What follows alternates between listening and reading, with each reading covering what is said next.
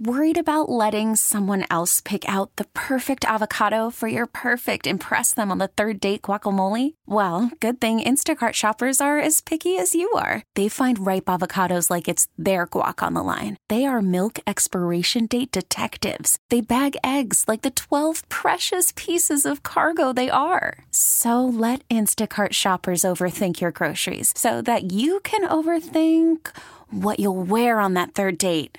Download the Instacart app to get free delivery on your first 3 orders while supplies last. Minimum $10 per order. Additional terms apply. We really need new phones. T-Mobile will cover the cost of 4 amazing new iPhone 15s, and each line is only $25 a month. New iPhone 15s? It's better over here. Only at T-Mobile, get 4 iPhone 15s on us and 4 lines for $25 per line per month with eligible trade-in when you switch. Minimum of 4 lines for $25 per line per month with autopay discount using debit or bank account. $5 more per line without autopay, plus taxes and fees. Phone fee at 24 monthly bill credits for well-qualified customers. Contact us before canceling account to continue bill credits or credit stop and balance on required finance agreement due. $35 per line connection charge applies. See T-Mobile.com. Athletes never get in trouble. Right. Just like Coleman never complains. I'm the break in that clouds. Nothing but sunshine. An in-depth look at sports law. Sports with Coleman. Who came up with that imaging? That is horrible. 105.7 The Fan. Oh, well done. Well done by the imaging department here at The Fan. Dan Luss, sports law professor from the New York Law School, sports attorney to the stars, and a regular here on the show. Welcome back. How'd you like that intro? Well, I liked it, Jerry, but in your imaging, you just said the imaging was terrible. I know how you feel about it. Yeah. I thought it was great. I always rip the imaging department, but it's lighthearted. It is. What isn't lighthearted is what's going on with Alvin Kamara. But you want to say something? Go ahead.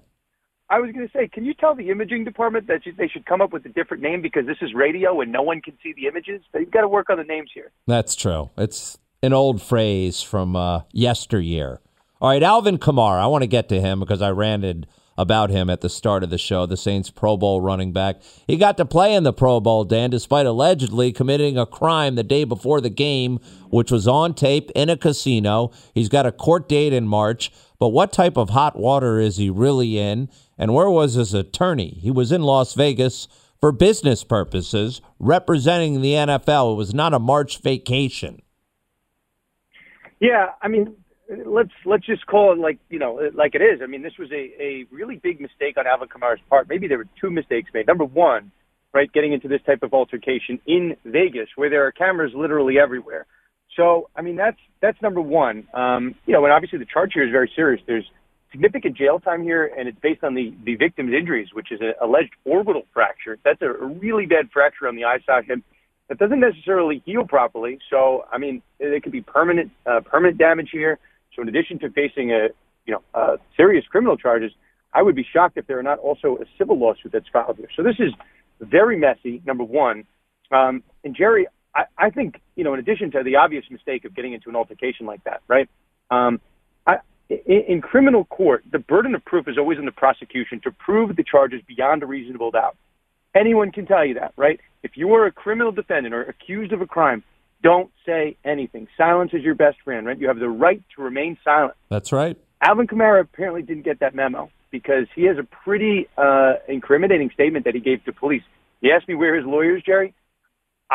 If the lawyer told him to say that, I'm hoping he's going to find a new lawyer. But my gut, Jerry, is that the lawyer was not there, that Kamara just decided to speak to the police on his own, in which case it's never the move. Never want to speak to the police without your attorney present. Just never going to work out well. You would think before the game started and he knew that the police were coming after him, he would have broken off a call to an attorney because I don't think one was present.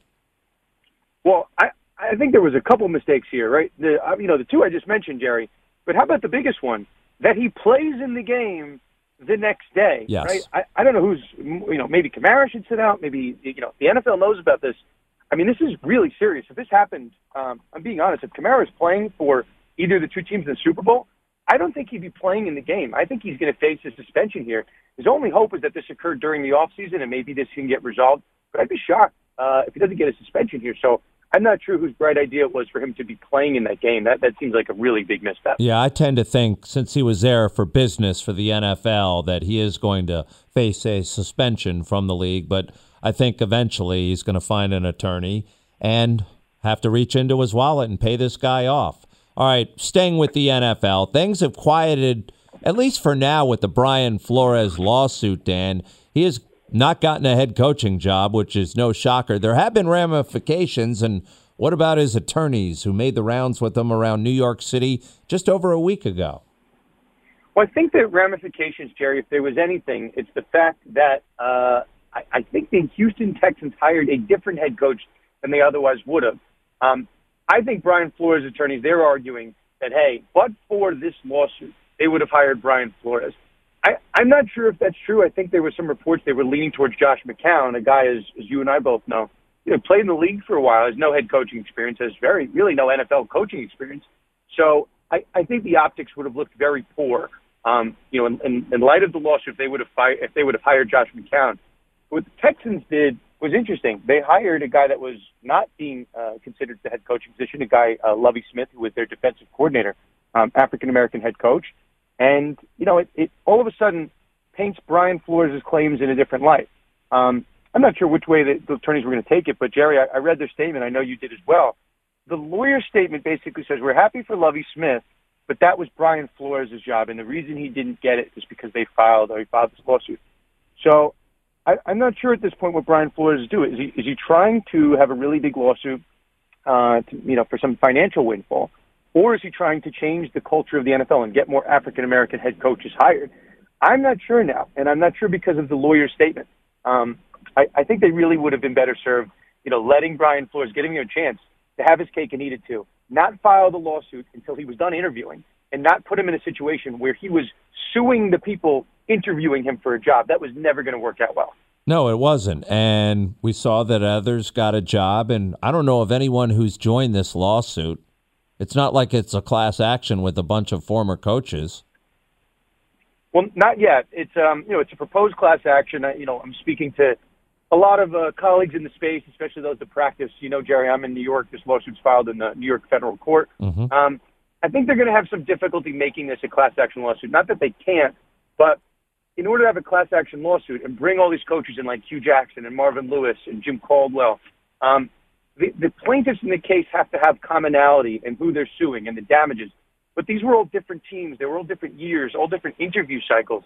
So it's not necessarily a slam dunk for a class action lawsuit. I think for your and my purpose, be a lot more, a lot more teeth to it if it's a class action lawsuit. But they might deny class cert here, and it might just end up being Brian Flores versus the NFL, the Giants, the Dolphins, and the Broncos here. Chatting with sports attorney Dan Lust, as we do every week here on Sports with Coleman. We'll turn our attention to baseball. Also in the news, Dodgers pitcher Trevor Bauer. He will not be criminally charged by L.A. prosecutors after a 5-month review of the case with this San Diego woman who sought a restraining order against him back in June. He spent the final 3 months of the regular season on administrative leave. I don't know if he comes back to the Dodgers, but what is next for Trevor Bauer, who is owed at least more than $47 million in 2022 and hasn't really said a whole lot lately about things. But, again, I don't know if the Dodgers want him back in that locker room, Dan. Yeah, it wasn't a shock to us in the legal space when they decided not to pursue criminal charges. The civil charges, you got to prove something like 51%, beyond a preponderance of the evidence. In criminal court, beyond a reasonable doubt, that's like, 90, 85% confidence. So if you're not going to get to 51, you're certainly not going to get to 90. Now, Jerry, where the baseball question comes in, baseball's investigative protocols and their punishment protocols don't require 51%. They certainly don't require 90% confidence that you committed some type of, some wrongdoing here. It's much less than that. So baseball is going to have to make a call here. I think we've all looked at this situation and said something odd occurred, whether it was a crime, whether or not there should have been a restraining order is one thing. So baseball is going to have to make a judgment call. And then, it comes to the locker room element. I know you know this, but the Dodgers players didn't just not speak out favorably in favor of Trevor Bauer during this. They either remained silent or they took this kind of interesting step of unfollowing him on social media. Mm-hmm. An interesting step. So I personally, I don't think that Trevor Bauer is returning to the Los Angeles Dodgers. I think he pitches again, but I think there's a way that he's taken off the roster, traded elsewhere. But I don't think baseball. I think they're going to have a hard time suspending the guy. The guy was in a court of law. He was kind of exonerated. He's denied it. And Jerry, his statement yesterday, he goes, I've never assaulted her in any way, shape, or form. I don't know what more he could do. I'm not a fan of Trevor Bauer, but guy's denying it, and he was exonerated in a court. So I think he probably feels pretty good about his case as of today. No, I agree with you, Dan. I'm not a fan, but I think he will end up with another franchise, and I don't know if baseball is going to be able to punish him any further after he had to miss the entire season. Staying out in Southern California, where there's a big football game this weekend, but we're talking baseball, and this Tyler Skaggs situation. He's a former Angels pitcher who overdosed in 2019. The latest scuttlebutt, former Oriole and Met and Angel Matt Harvey was named as a possible source of drugs for Skaggs the other day, but Eric Kay's defense attorney on the first day of this trial in connection to Skaggs' death was, in defense mode, as most attorneys are, but Kay is the former communications director who was on trial after a Texas federal grand jury indicted him on 2 counts in this overdose death of Tyler Skaggs, who I think should be accepting more responsibility instead of passing the buck. But what kind of trouble, and I know it's made headlines in your hometown because he's known as the Dark Knight, but is Matt Harvey in any hot water? We're going to see how this trial bears out. I mean, I mentioned earlier, right, the standard in a criminal case is beyond a reasonable doubt. So I don't think anybody necessarily could have predicted this. Eric Kay seemed almost, in a tough corner here. How is he going to contest these charges, right? I think there's strong evidence that he supplied drugs at some point in time. And here's what their defense is, Jerry, that we don't know exactly what was the concoction that resulted in Tyler Skaggs' death. And there appears to be evidence that Matt Harvey also supplied Skaggs with some type of substances that night, what they were calling pink pills. So Harvey's going to be called to testify as to what, if anything, he supplied Tyler Skaggs, when he supplied it, the history of when he supplied it. It's really messy. It's very ugly, but that's, defendant's best shot here, right? They're trying to point the blame at someone else. But even if Eric Kay did supply drugs, we don't know what actually caused, his death here. So this went from a case that I hasn't been getting that much attention to one that now involves 7 baseball players potentially providing testimony, from Garrett Richards to Cam Bedrosian to C.J. Cron, Blake Parker. 7 players appear on the witness list. No Mike Trout or Shohei Ohtani, but certainly going to impact the Angels organization and maybe open up some troublesome questions into drug culture in baseball. This is 2019. It wasn't that long ago. No doubt about it, and they have the text to prove it. Dan, appreciate your time. Tell everyone about your podcast and how unique it is. Conduct Detrimental to Sports Law podcast. We're really the only podcast that exists that does this, but we are once a week. We cover Flores, we covered Bauer. If you like this 15-minute segment, we do about 45. But trying to make our fans smarter in the world of sports law. If you never went to law school, but people said you'd make a good lawyer, I think you'd probably like our show. Well, I know I like it. Love having you on, and we'll talk to you next week. Enjoy the Super Bowl. My pleasure, Jerry, and thanks for the imaging department. All right, and you can find Dan on Twitter, by the way, at SportsLawLust, SportsLawLust. We really need new phones. T-Mobile will cover the cost of 4 amazing new iPhone 15s, and each line is only $25 a month. New iPhone 15s? It's better over here. Only at T-Mobile, get 4 iPhone 15s on us and 4 lines for $25 per line per month with eligible trade-in when you switch. Minimum of 4 lines for $25 per line per month with autopay discount using debit or bank account. $5 more per line without autopay, plus taxes and fees. Phone fee at 24 monthly bill credits for well-qualified customers. Contact us before canceling account to continue bill credits or credit stop and balance on required finance agreement due. $35 per line connection charge applies. See T-Mobile.com.